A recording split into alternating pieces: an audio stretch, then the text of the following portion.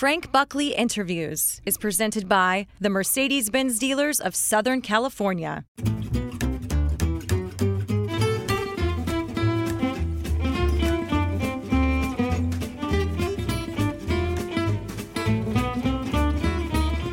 Hey there, it's Frank Buckley. Today our guest is a comedian and an actress. It's Amy Hill, who you've seen in a million things like Crazy Ex-Girlfriend, The Great Indoors, and All-American Girl. She often plays the mom or the grandmother. Now she's trying her hand at stand-up comedy with a group of fellow Asian-American comedians in a series they're calling Comedy Invasion, happening at the Japanese-American National Museum in downtown L.A. Amy's performance is happening this Sunday, February 26th. I will have a link to the event on my podcast page, which is ktla.com/Frank Buckley Interviews if you're interested in attending. Amy and I have something in common. We're both half Japanese. Our moms are both Japanese. We've both lived in Japan and we both speak Japanese. So some of our conversation is about that. We're also going to talk about Amy's career and her life and how she feels about the state of diversity in Hollywood, and specifically about how Asian Americans are portrayed on TV and in the movies. Here's my conversation with Amy Hill. I hope you enjoy it.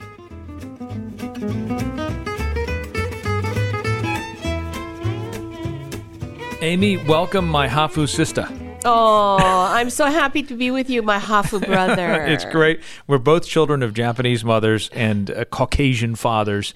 We're going to get into how that informs your comedy and your acting and you know what role that plays in your life journey during our conversation. But I want to begin with your career.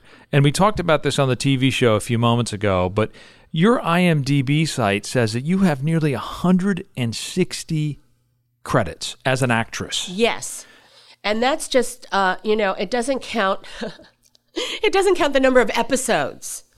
That's crazy. It's just the shows. And when you got into this, did you think that will be my life someday? Or take me back to the moment when you thought, I think I want to be an actress. How old were you and what were your expectations then? Well, I was raised in Seattle. I was born in Deadwood, South Dakota. So out of just desperation, I did a lot of performing by myself. I did all the characters. I did all the sets. I did everything by myself. And then when I moved to Seattle, so I felt like an outsider. So I used my imagination a lot, and I performed for the neighbors. And how old were you then? I moved at 6, and I really thought that I would just perform for my neighbors for the rest of my life. I thought that was a good gig. Yeah. Sure. They were laughing, Nobody I'm sure. complained. The price was right. But well, back up for a second. Yeah. Why did you feel like an outsider? Because I was half. My mom was Japanese, and she was Japanese, like from Japan, like your mom. Yeah. And I was in a neighborhood that was mostly Caucasian. We were near the only 2 temples in Seattle, so it was very Jewish. And they brought matzo crackers with butter. Right. And I had sushi. Right. I was very odd. So because it's not only are you half, but to look at you and again, to look at me, same thing. People look at me and go, you're half Japanese? They think, Latino or something else, Italian, whatever. Right. But when I tell them Japanese, they're sort of shocked. And, with a name like Buckley, and Right. you have a name Hill. that's not exactly Japanese either. No. So I can sort of relate to what you're saying. Yeah, so I felt like an outsider. And I think if people thought I was there was racism too. I remember having a teacher that would literally shudder when I was near her. Because interracial marriages were not, in my generation, looked on fondly. Right. It was still, I think, illegal in many states. Yeah, until the late 60s. Exactly. So, my parents were not embraced. I think in some way, though, being in a community of people whose relatives had experienced the Holocaust, we were embraced and tolerated a lot. So I feel kind of lucky to be in that community, being raised there. Yeah. But I still felt like an outsider, and I just had to, have my own little dreams that were in my head. Yeah, and so you expressed yourself through this acting and putting on the skits, and you must have received some sort of level of adulation that made you think, oh, this is kind of nice. In the neighborhood. But by the time I was in high school, I decided, and I remember talent shows in elementary school and thinking, how did they get up there? Right. Because nobody told me about any auditions or... No, it was like a mystery how people got up on stage, because I'd watch and think, I could do that. Right. But I didn't know how to get there. Yeah. And my parents certainly weren't involved in any of that. So in high school, I remember gathering up the courage to sign up for drama class. And it wasn't until I was a freshman. No, was it freshman, sophomore, junior? So sophomore. It was my second year of high school. And I was terrified, and I did the first exercise because I was always very good at, doing whatever anybody told me to do. So I did the exercise as best as I could, and the teacher was so laudatory about what I did. He said, "You're so good. Wow. You're wonderful." And I was like, "What, I am?" And his support, Mr. Nicholas, his support meant the world to me. It changed my life. It changed your life. And Mr. Nicholas, and what school is this? Franklin High School in Seattle. Very diverse, wonderful school. We had the highest SAT scores and drive-bys. Oh. It was a great inner-city school in Seattle. Yeah. But because of him, from that point on, I was in every high school play. I did mostly serious things, but I did do some comedy. But I thought of myself as a serious actor. And I remember telling my friends that I needed to suffer for my art. And you probably had times where you got to. I did. I suffered a lot. And then I remember one time going, I've suffered enough. I'm done. It's amazing how a moment like that transforms you, and I wonder when you went into that performance or the exercise, did you feel like, I think I can do this, I think I am good at this, or were you completely vulnerable and unaware of your own talent? Oh, I was totally unaware of my own talent. I remember the exercise was, you had to be, so you were your neutral self, and then he said you need to transform into a baby, and then go back to your neutral self, and then transform yourself into an old person. So it was like, on stage you're becoming younger and older, and you're, exploring how your body feels and how your how your mental state is, and I just did the exercise, and I thought, this is really cool. I love this, and I just focused on doing it well. And I guess, I wasn't trying to show anybody anything I just did the exercise, and that's always been good for me. When I moved to San Francisco years later, I remember doing sketch comedy. I did improv. I took these improv classes, and I had the best teacher who didn't require you to talk unless you had something to say. So for 6 months, I don't think I said anything. I just did the exercises. If somebody asked me a question, I'd answer, but I never initiated anything. But I did space work. I'd open cabinets. I'd, move things around. I'd vacuum. I'd iron. I did all these things. And I was always in the scene, but I never initiated anything because I had nothing to say. And is it you had nothing to say because you were afraid to say something, or you didn't, or you just had nothing to say? I just had nothing to say because he said that if you don't have anything to say, don't say anything. So I just was in the environment for 6 months. For 6 months, literally. And when I teach, I tell people, don't just vomit words. Yeah, say something. Right. And in that class, that taught me in my writing to not just vomit language, to actually think about adding information, bringing the world to the page, not just blah, blah, blah, blah, blah. And sometimes when I watch people improvise, I get a little annoyed because they do just sort of talk until something good comes up. Right. So it's interesting. I interviewed David Koechner, the great improvisational actor, on this podcast. And he sort of gave me a lesson in improv, and I had no idea how it worked. I always thought that it was two actors trying to find something funny to say, and he said that's not it at all. That it's the being in the truth of the moment of that character is where the comedy comes out. Exactly. Yeah. So sometimes it is a silent moment. You know, so I had joined a lot of improv groups in San Francisco, and many times I had no idea why people were laughing. Yeah. Because I was just trying to because there are little, exercises you do on stage that sort of are performance-based exercises where, like maybe you have a style of writing that you're supposed to do one-word story. Yeah. And so I'll be doing the style. I mean, I don't know most of the writers. I haven't read everything, right. Especially if I'm doing Shakespeare. It's like, but I try really hard. And in my trying really hard, the comedy comes out. Yeah. I'm not trying to be funny. I'm just trying really hard to do Edgar Allan Poe, and I'm not good. But I'll be like, the door opened and everybody's laughing, and I'm thinking, but I have to stay in the moment. But in the moment, I'm thinking, what the heck? What was funny? Are they laughing at me or with me? Yeah. Bridge the gap there. So you're high school in Yes. Seattle, and you go into Mr. Nichols' class. You take this exercise. He tells you that you're really good. You have a successful high school acting Career. career. But, for many people, that's where it ends, right? Right. Or maybe you do a little community theater, and then you go did. work for, IBM or whatever it is. Right. You decided what? Well, I had this other dream that I would leave Seattle and create a new character for myself because, as a child, I felt so other. And I thought, what I could do is I could go to France and change my name and become this other person who smoked, French cigarettes and Right. drank little glasses of aperitif or something and talked about art and books. Mm-hmm. And I would be cool then. Right. But my mother's Japanese and my dad's Finnish, so they said you can go to Finland or Tokyo. And I went, Finland?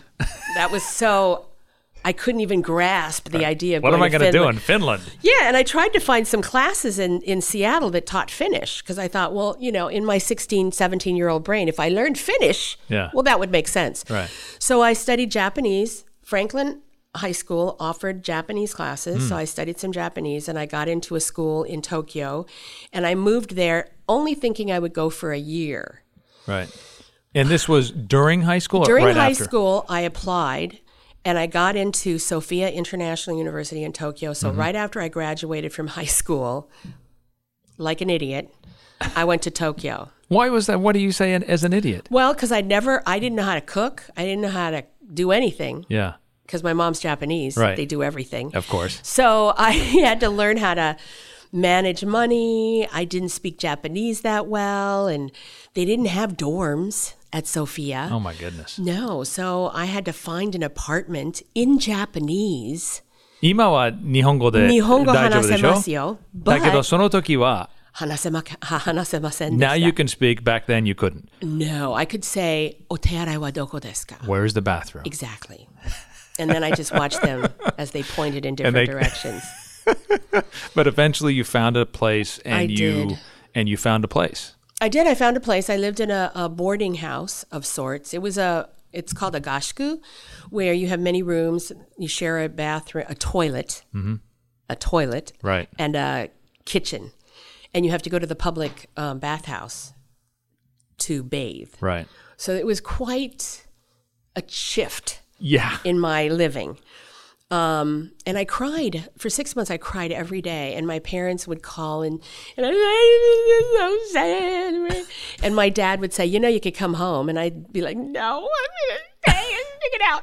So I cried, but within 6 months, I was fluent in Japanese. Wow. I was studying like immersion Japanese at Sophia. And I had friends. And I finally started making money. I became a radio talk show host for a travel show called Amy's Japan. Huh. I tell you, I don't know how things worked out, but they did. What radio station wanted They wanted Amy's Japan? TBS came. I happened to be working at the school in the Associated Student Body. And a call came in, or a thing came up on the bulletin board saying they were looking for somebody who spoke Japanese badly, me, who was less than 5'6", or they couldn't be taller than 5'6", and who was willing to do this talk show travel around the country. And I said, okay, I'll go audition for it. And I did. And fortunately, because I had a little bit of acting background, I was comfortable just sort of ad-libbing and performing. So I did the audition and they hired me on the spot because my Japanese was sort of good. I mean, it was good enough for people to understand, but it still sounded like a foreigner. So I got to travel all over the country and just talk about my experiences. It was sponsored by like Chevron. You know, it was one of those gas companies. Wow, what a cool thing. 共同請求のお送りで。No. この番組は exactly. シェブロンの Yeah, exactly. ご覧のスポンサーの提供でお送りします。 Did you work in Japan too? I did not. I was there as a little boy, but I did not. No, I did not work. I mean, I've covered sadly tragedies there. I was there for the tsunami and for the Kobe earthquake. And stunning. Yeah, but I've never been there to do that kind of work. Although someday maybe. So there's the Japan moment, and I think ironically you sort of start to feel comfortable in your own skin there in Japan. Is that right? It's true. You know what was great was because I never felt like I fit in. Maybe you had the same experience. There were a lot of Japanese Americans in my school, and I sort of hung out with them, but I always felt like I was an outsider in that world. And I remember I was we were in a home ec class, and I was partnered with somebody who was Japanese American. We were going to make tempura. And my mother's recipe was so different than hers. And she insisted that hers was authentic. And I was like, my mom's Japanese. She's from Japan. My mother's, and we literally fought over this. But she dismissed me because I was Hapa. Right. And when I moved to Japan, I learned how to speak Japanese. I was married to a Japanese man. I was there for 7 years. When I moved to San Francisco, I joined the Asian American Theater Company, and I felt like nobody could mess with me because I spoke Japanese. Right. And it was like, you try that. Yeah. You can't even, so, and people had a lot of respect for me because I spoke Japanese. Right. And I still, in a weird way, I feel more Japanese than I feel Japanese American because part of that, I think it's because the camp experience is not, and that is so central, I think, to most Japanese Americans, their experience because of their parents or their grandparents' experience in the camps, has bled down to them. Yeah. And I don't have that. I have my mother's war experience, which is pretty harsh. And let me just back up for a second, because when you say the camp experience, just the other day, a friend of our family, who's not Japanese or Japanese American, college educated, very bright person, said to my wife, "What is Manzanar?" Wow. And it's, I think that, so when we say camps, let's explain. During World War II, 120,000 Japanese Americans, even if you were a quarter Japanese American, so I'm a half, you're a half, my sons would have been sent to camp. So to Japanese, and we would have been sent as well. Fully American or with green card, during the beginning of World War II in 1942, sent to internment camps. Some call them concentration camps. And they were given days notice. Right, to sell your business or give it away or lose it, your farm, your life, all your belongings. And essentially people took a couple of suitcases and suddenly were living in these hastily built barracks in remote places that where the cold came in through the cracks, and people were forced to live humiliating lives. Yeah, they had no privacy. Right. And later, we should say later, Ronald Reagan as president, their reparations and an official apology from the United States government for what was this terrible chapter in American history. So when you say camps, I just want to make sure everyone understands what you're saying. Because growing up, I had these Japanese American friends, and their parents would talk about camps, and all of us, including the children of these people, thought they were talking about summer camp. Yeah. It wasn't until I was in high school that we found out when they said camp that they were interned. Yeah. they were put away. Right. They had lost everything because their families were so ashamed of what had happened to them that they didn't even want to talk about it. Right, to a culture that for which shame and face means everything. To be told you are not as American as we are. Where, people have to understand, if you're Japanese and you turn your back on Japan and decide, I'm going to America, you're all in, because Japan doesn't want you anymore. Right. At least that's the way it was back in the 40s or 30s or 20s when many of these immigrants came here. And so to then be told by the government and the country that you love, America, that you are less than, that you are not loyal, all these things that are very important to the fabric of being a Japanese American. That's why there was the shame. And I think that many of those people did not speak of it for years. And there is sadly this gap between the history of Japanese Americans reaching back to their Japanese families. You talk to Italian families here, Irish, you say, oh yeah, my cousin Jimmy in Dublin, or my Giuseppe in Rome or whatever. You talk to many Japanese Americans here, they've never been to Japan. No, they've never been to Japan. I think recently they've started to be more interested in finding or feeling safe to go back and take pride in their culture. But they also, nobody spoke Japanese. That's why, my generation didn't speak Japanese. That's why when I went to Japan and came back speaking Japanese, it was like, haha, I know none of you can. Right. Because they tried so hard. They created basketball leagues and bowling leagues, and they became more American than Americans in order to show how not Japanese they were. Yeah. And it was just frowned upon. I've heard from many families that to speak Japanese and to adopt any Japanese customs, which hopefully that is changing with the younger generations. Back to your career. Oh, me. Oh, yeah. Back to you.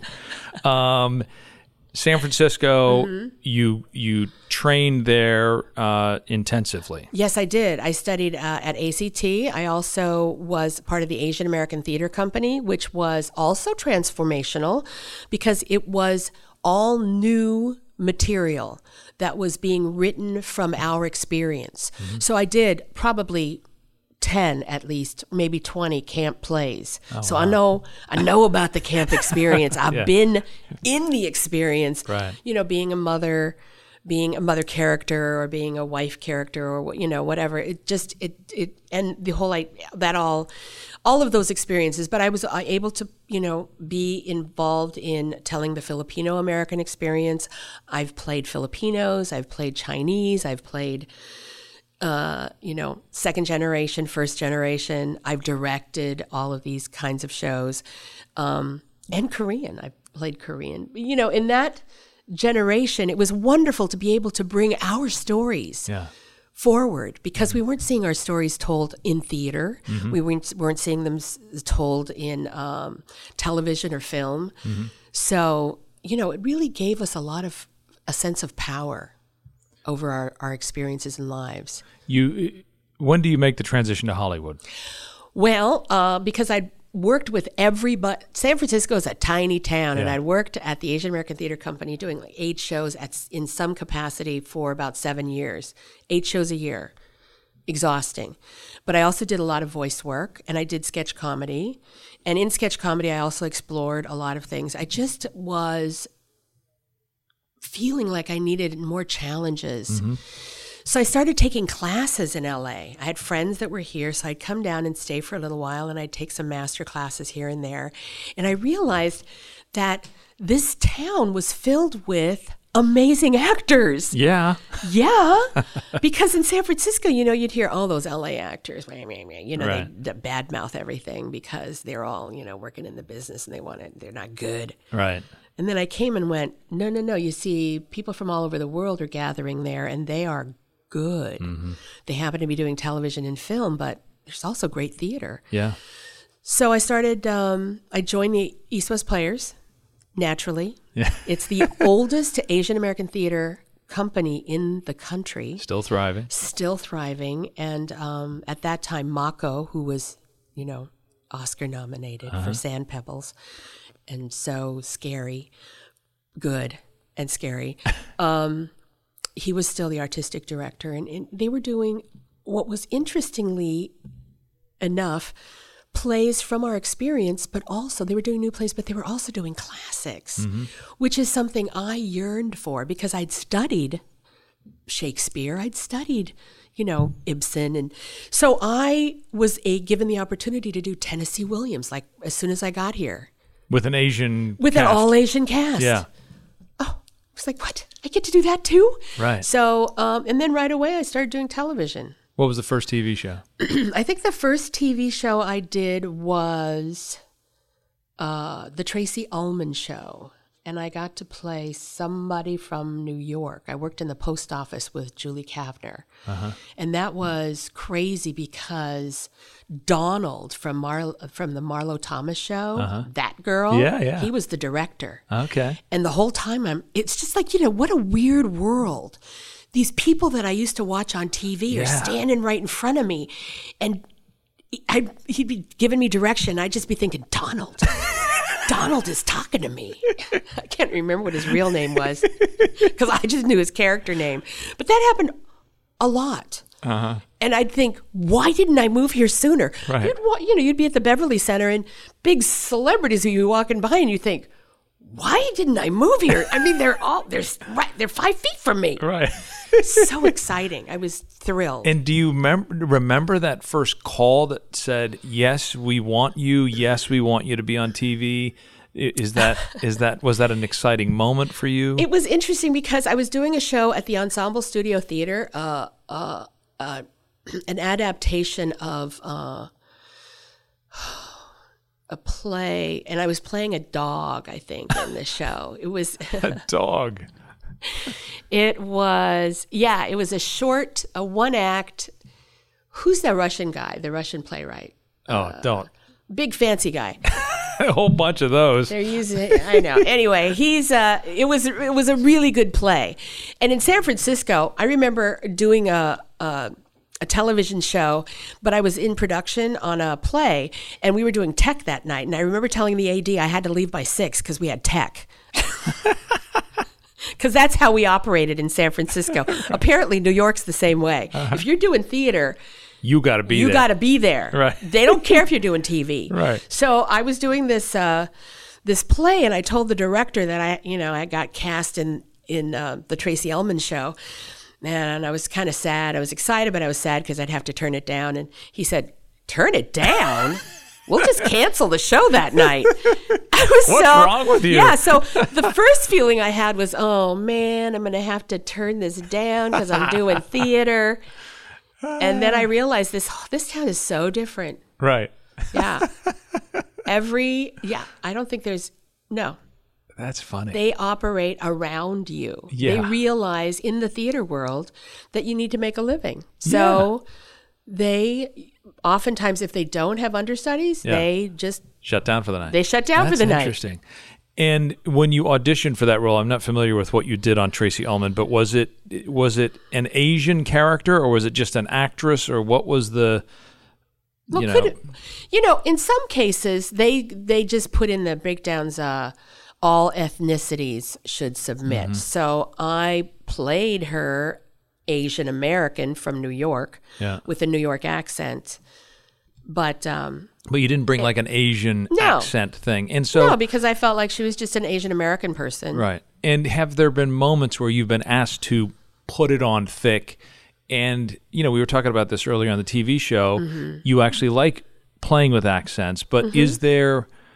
I feel like if the audience is laughing with us, it's okay. If they're laughing at an Asian character because of an accent or because of an Asian thing, it makes me uncomfortable. And I wonder, as someone who auditions for these roles, who has to play Asian roles, quote unquote, how do you approach that? Well, I approach every character in pretty much the same way. I think of the character as fully rounded. Mm-hmm. Now, if it's like an immigrant, it doesn't make any sense to me necessarily, because I really don't know very many immigrants, even if they came here 20 years ago. Like Who my don't mom. have an accent. Huh? Who don't have an accent. Well, no, they have accents. That's, still. Like my mother. That's my point. Yeah. My mother, exactly. My mother was here for a good 40 years. Yeah. And I was always like, Mom, you could always take a class. I'm too old. So I think of them as people. Yeah. So an accent is just part of the puzzle that I put together. If the character is so badly written that it's just a joke, then I just say no. I just don't want to do it. Because I don't, as an actor, don't even want to play a character that's a joke. I mean, if I'm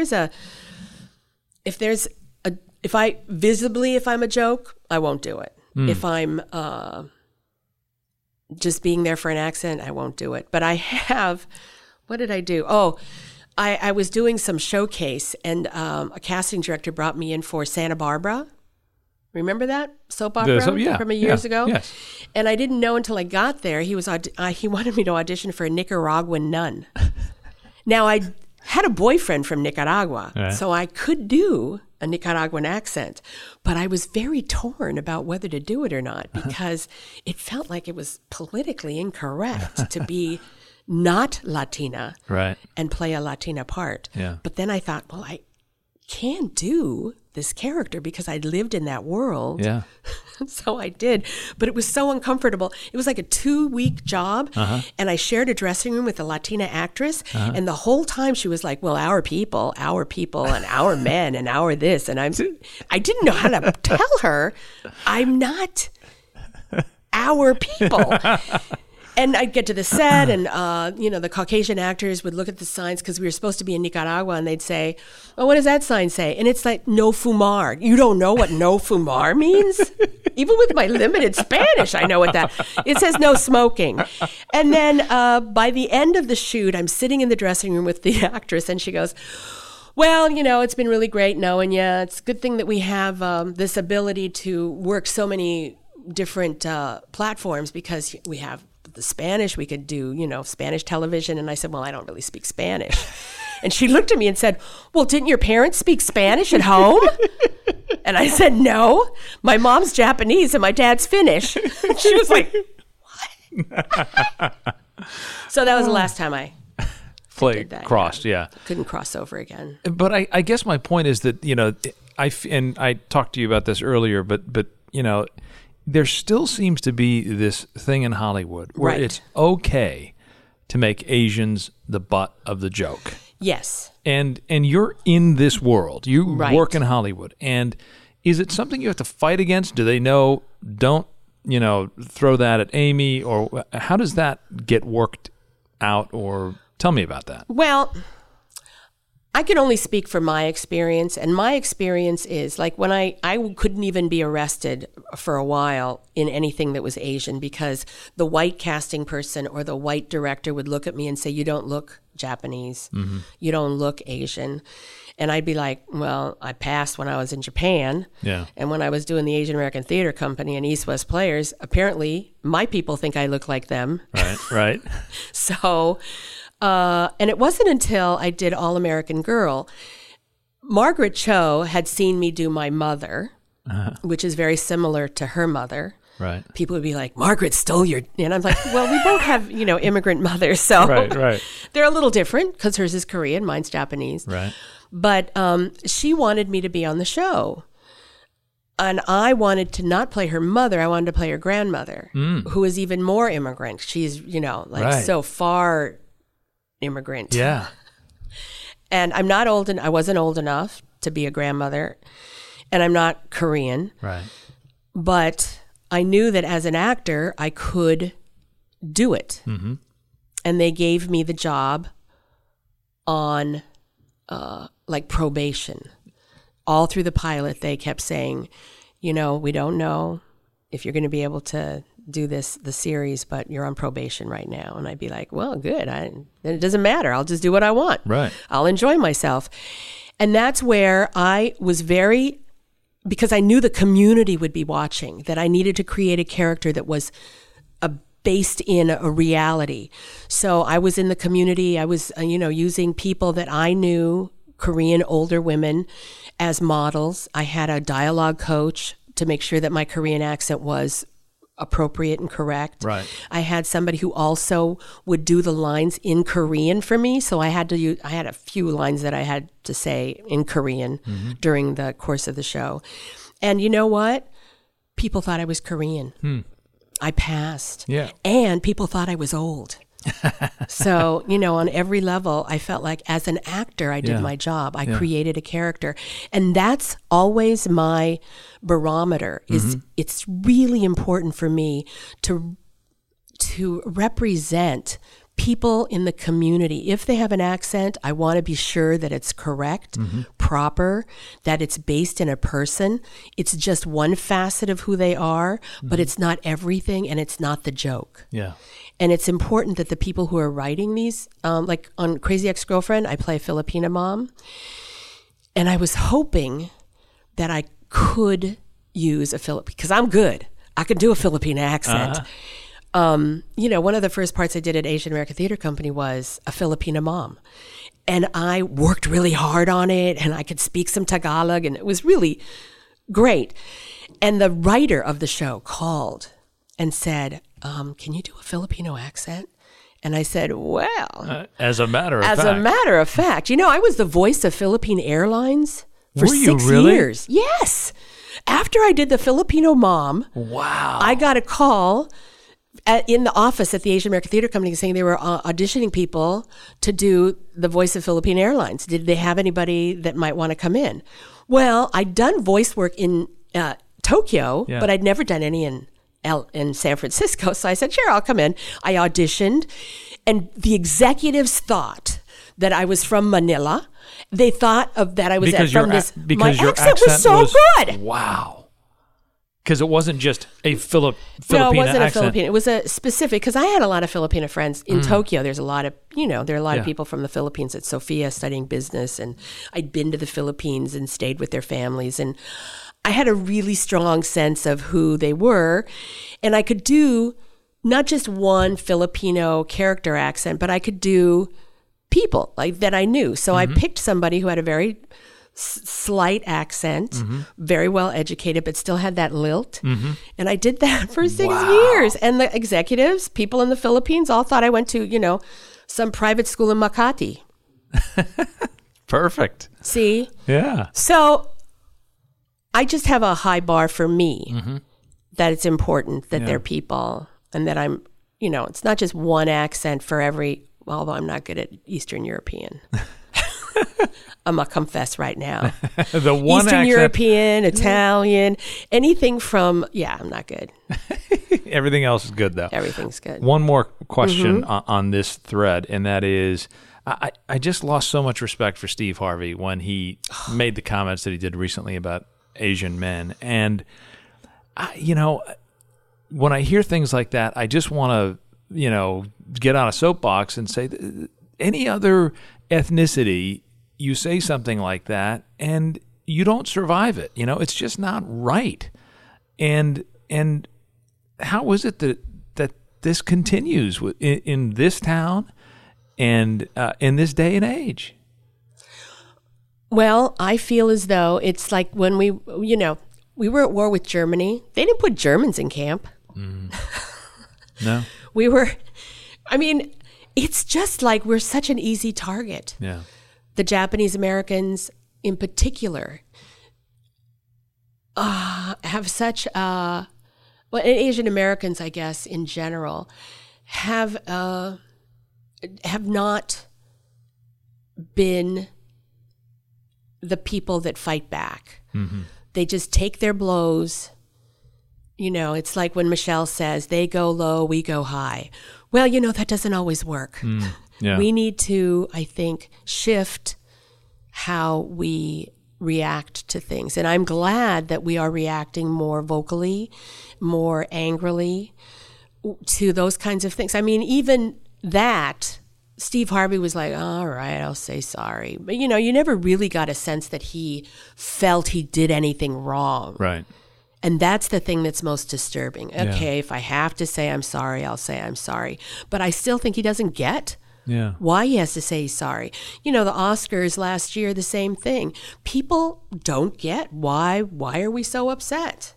Oh, I know. Because in their mind, we're also very successful. Yeah. We're highly educated. We're successful. We do well. Why are you bitching about any of that? Yeah.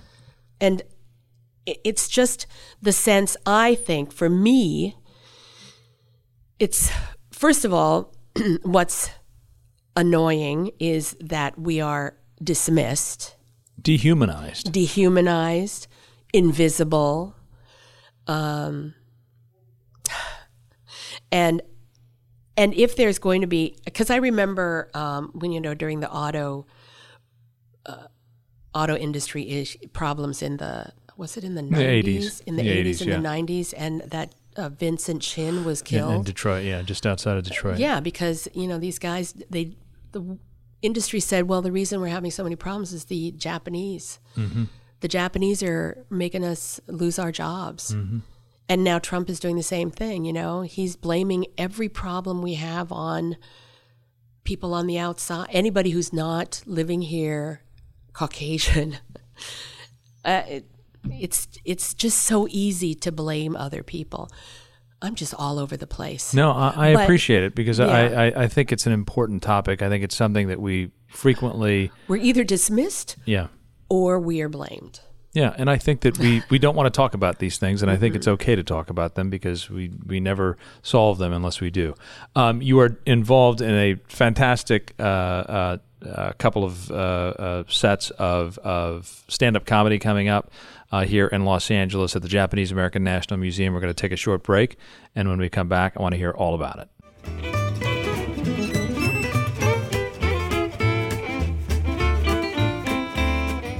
Introducing the completely redesigned Mercedes-Benz E-Class. It's everything you need it to be, and so much more.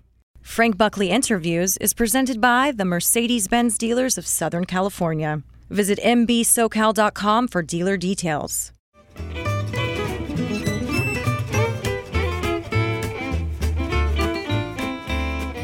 All right, we're back with Amy Hill, and you've got this wonderful thing going on at the Japanese American National Museum here in Los Angeles, the Comedy in the Asian. Yes, that's right. You did it well. Tell me all about it.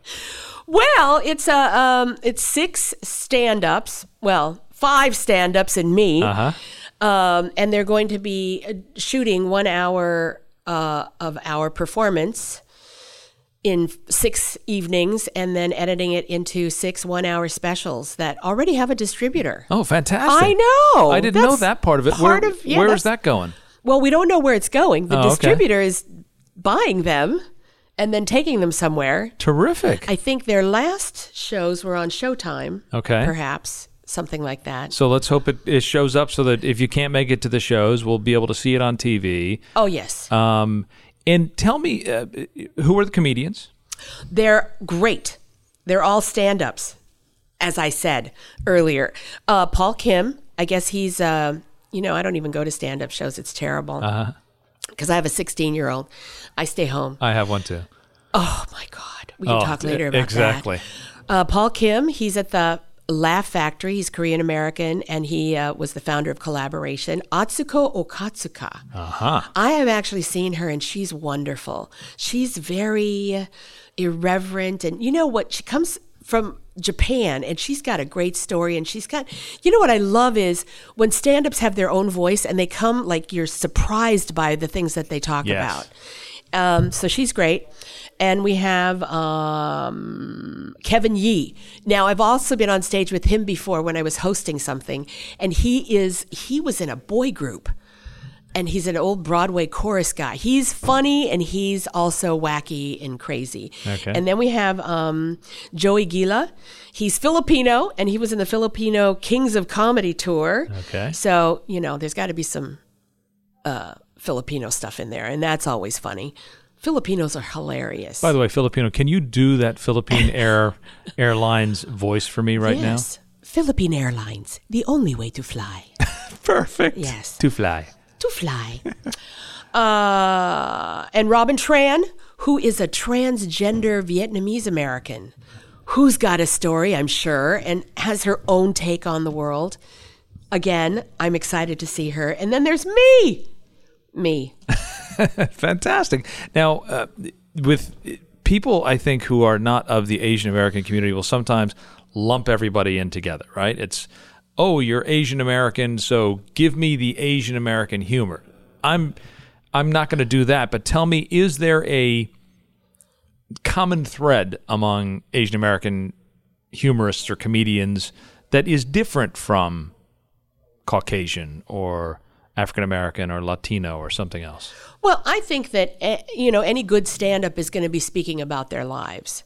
And their lives, if they are Asian American, are going to include some kind of Asian American perspective on something, whether it's their parents. I think every stand-up does something about their parents or their family. Right. So there's going to be something in there. And you're doing a set, right? I'm doing a set, yeah. And you're not a stand-up comedian, haven't been. No, but I've done solo shows as a So throw theater something at me. Actor. Can you, is that wrong to say to someone, hey, tell me a joke?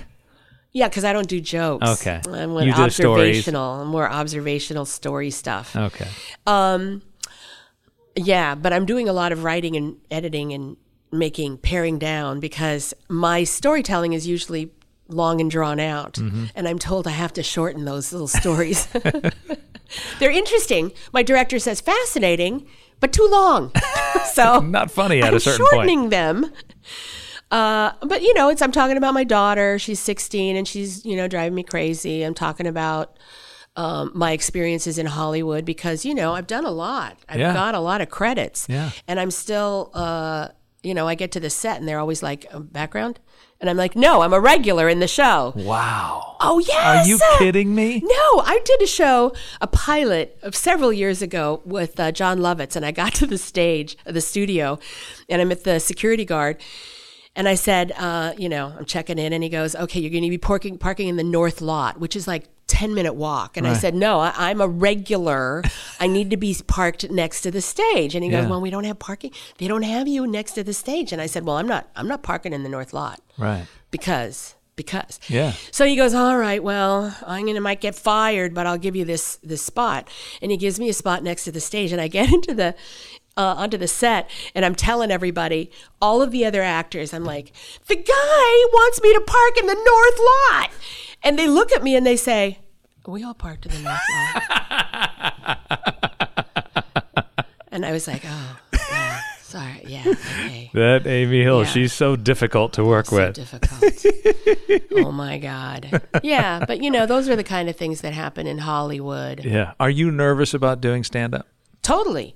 But, the only way I can make it work for me is just work hard. Yeah. Isn't that what we do? That's what Asian Americans do. That's what we do. We work hard. That's what you've been doing, and you've been killing it and succeeding. And gosh, what a pleasure this has been to chat with you. Thanks, Amy. Thank you. Hope you enjoyed the conversation with Amy Hill. If you're interested in seeing her in person, go to the link on my podcast page, which is ktla.com/Frank Buckley Interviews, and I'll send you to the event page at the Japanese American National Museum. By the way, the museum just opened an amazing new exhibition titled Instructions to All Persons, Reflections on Executive Order 9066. It commemorates the 75th anniversary of President Franklin Roosevelt's signing of Executive Order 9066, which led to the unlawful incarceration of 120,000 Americans of Japanese ancestry during World War II. It includes the original Executive Order 9066, as well as Presidential Proclamation 2537, which was a precursor document that required anyone from Germany, Italy, or Japan to register with the U.S. Department of Justice. I'm a huge supporter of the Japanese American National Museum, and if you are a fellow Southern California resident, or if you're visiting downtown LA, I highly encourage you to visit the museum. In fact, you might consider visiting the museum in the afternoon, grabbing a bite to eat in Little Tokyo, and then coming back to see Amy perform at 7:30 this Sunday evening. As always, we are grateful when you subscribe to the podcast or you tell your friends about us on social media. We're Frank Buckley Interviews, and on Twitter and Instagram, I go by Frank Buckley TV, and there's a Frank Buckley page on Facebook. Thanks for listening, and until next time, I'll see you on TV. Frank Buckley Interviews is presented by the Mercedes-Benz dealers of Southern California. Visit mbsocal.com for dealer details.